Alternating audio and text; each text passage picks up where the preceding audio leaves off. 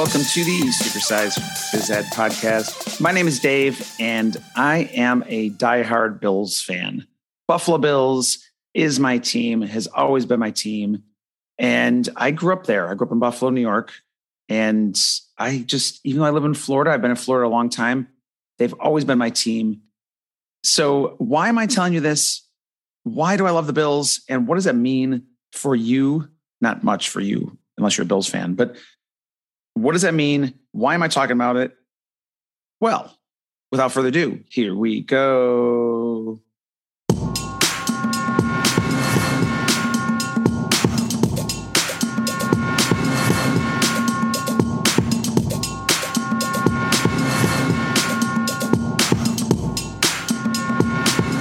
So maybe because it's the end of the football season and my team is going to the playoffs for the fourth time in 5 years, that I want to talk about football for just a tiny bit.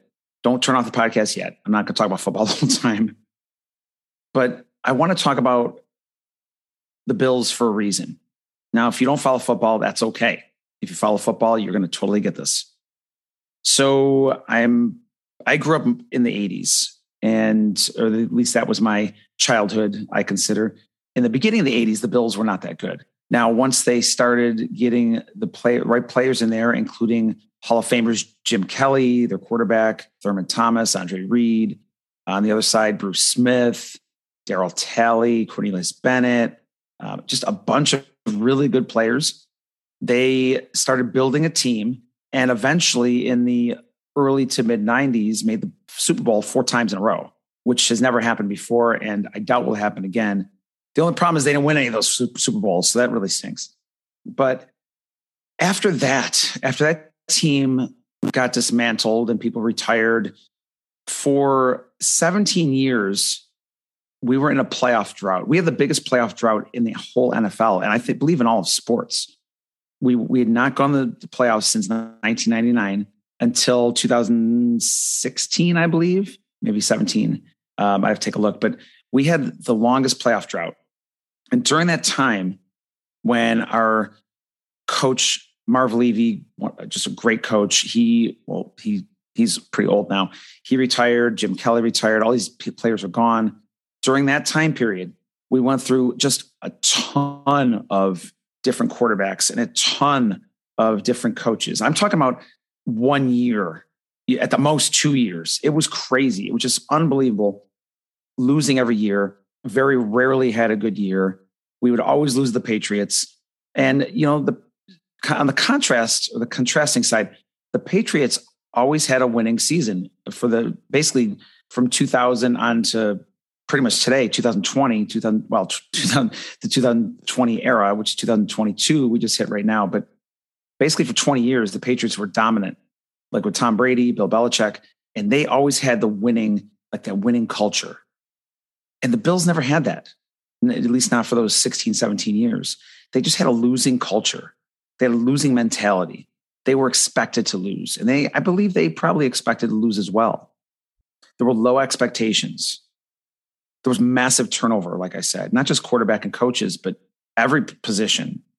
I can't remember what year, but our punter was our best jersey sale. Like when people buy jerseys with the names on them, our punter, because he was our best player, had the best jersey sales that year.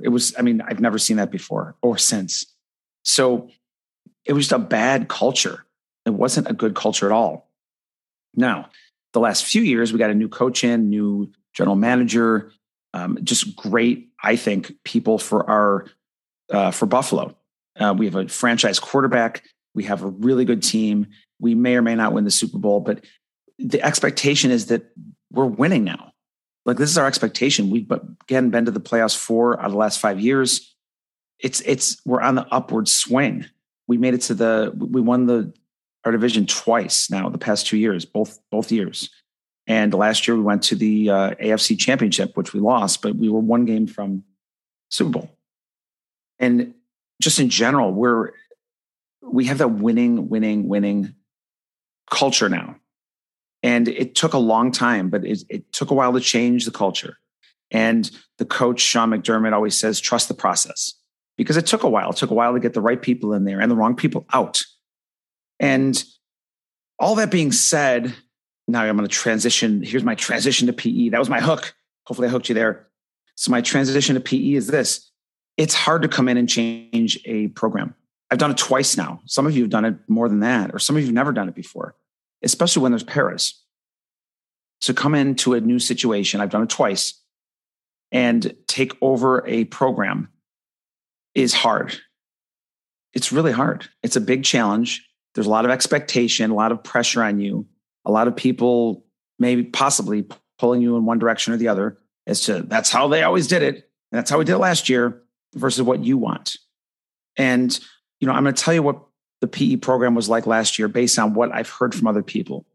It was very fitness based because now one of my paras was a former personal trainer, which I was too.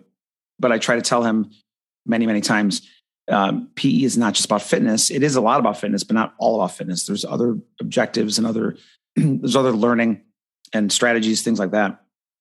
So it was very fitness based. There was no music. It was very militaristic. I've heard that more than once. There was little to no learning. They did a lot of laps. They just every day, like do a lap, which again, that's cardio is one component of many for PE. There was no continuity last year. There was a teacher here for, I believe, a year or two. And I'm glad she had a baby. I never met her before, but she had a baby. So she was on maternity leave for a long time, at least a couple months. And then she had COVID. Again, not her fault. I'm just saying there wasn't there was a lot of different subs in here, a lot of different, just people rotating in and out. So there wasn't a lot of consistency. And again, not her fault, but it's just the way it was last year. And so the paras really took over, which again, good for them. But that's not how I wanted it when I came in. And there was a lot of pushback. And so for me, changing a culture is going to take time. And I've already had a lot of pushback from the paras. Okay. I already added day one, music. We're adding music. We're having fun out here, but we're mixing the fun with learning and different, learning different strategies, learning different, just the grade level outcomes, doing things in a different way that I believe they didn't do in the past. Day one took charge. Now, again, there's a lot of pushback. I'm not a dictator. I listen to my paras. I see what works. I see what doesn't work. I ask them what they did last year, but it doesn't mean I had to listen to do everything that they did last year. I change things. Okay. My goal is to be here as much as I can. I don't take many days off. As a matter of fact, I hate taking days off. I've had to a couple of times just for my kids being sick and things like that, but I hate taking days off. Okay. And the hardest thing is to just don't listen to the naysayers. That's the hardest part. I know there's people talking about me. I know my paras are talking about me, talking bad about me. My one para just retired, which praise the Lord, she retired. She was awful to me. Absolutely terrible. Just her personality. I mean, I've counted. I've had 15 paras in my career, and just they left for various reasons. A lot of them became PE teachers and other, involved in education. They became teachers or they went to different jobs or whatever. And that's awesome. This para was awful to me.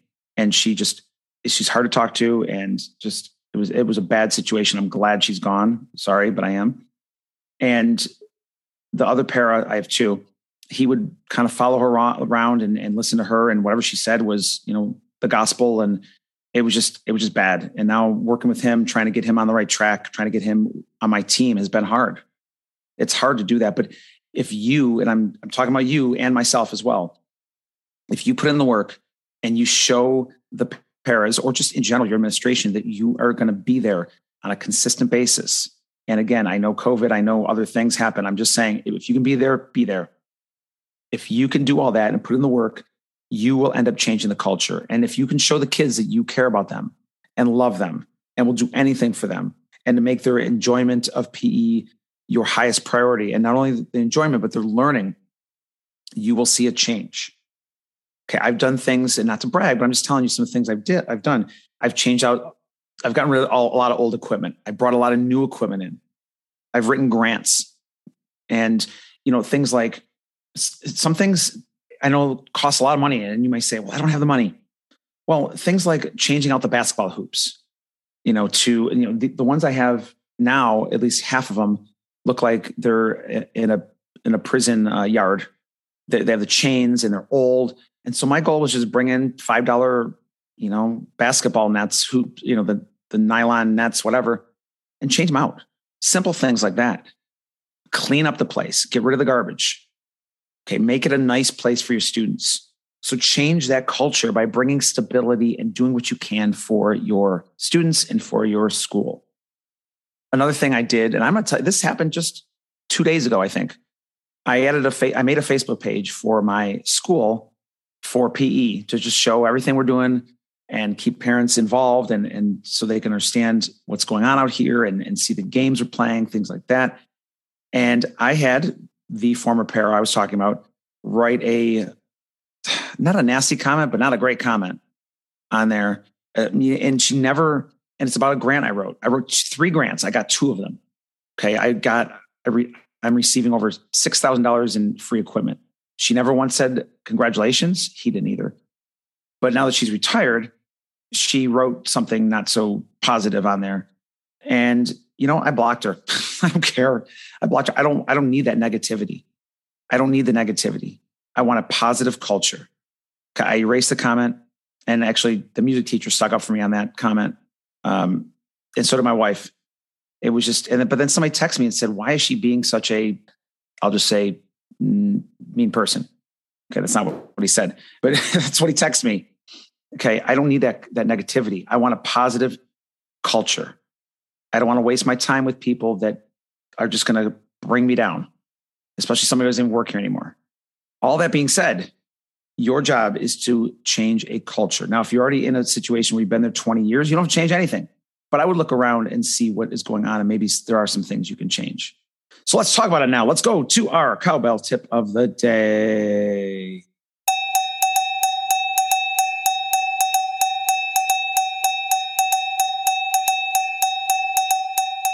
So your tip of the day is pretty much everything I talked about, but get a plan. And if you need to change a culture, change it. Write down the things that you would like to be changed in your PE program. That's what I did. Write everything down, how it should look, what kids should be doing, what kind of learning should be taking place, and when. Map out your minutes, map out your PE area, your PE space, and say, okay, here's what's going to be going on here. Here's what's going to be going on here. Here's where the pair is going to be. Okay, map out everything, write it down, and work on changing the culture. So if you've been there for 20 years or more in your current spot, that's awesome. I commend you. I was at my school for 10 years and I just had to get out, unfortunately.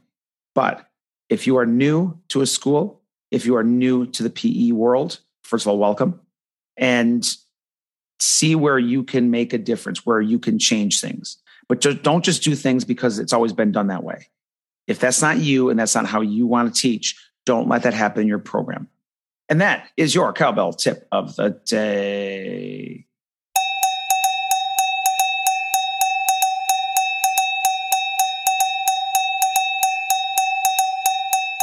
Thank you, everyone, for tuning in. I really do appreciate it.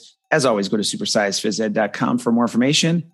And please leave a 4 to 5 star review, hopefully, if we or I did a good job during my podcast. If you learned something new and it helped you out at all, let's help spread that positive message, hopefully, and get it out there to many other PE teachers. So have a great day. Have a great night. Have a great weekend, PE Nation. You guys and girls are awesome. Let's keep pushing our profession forward.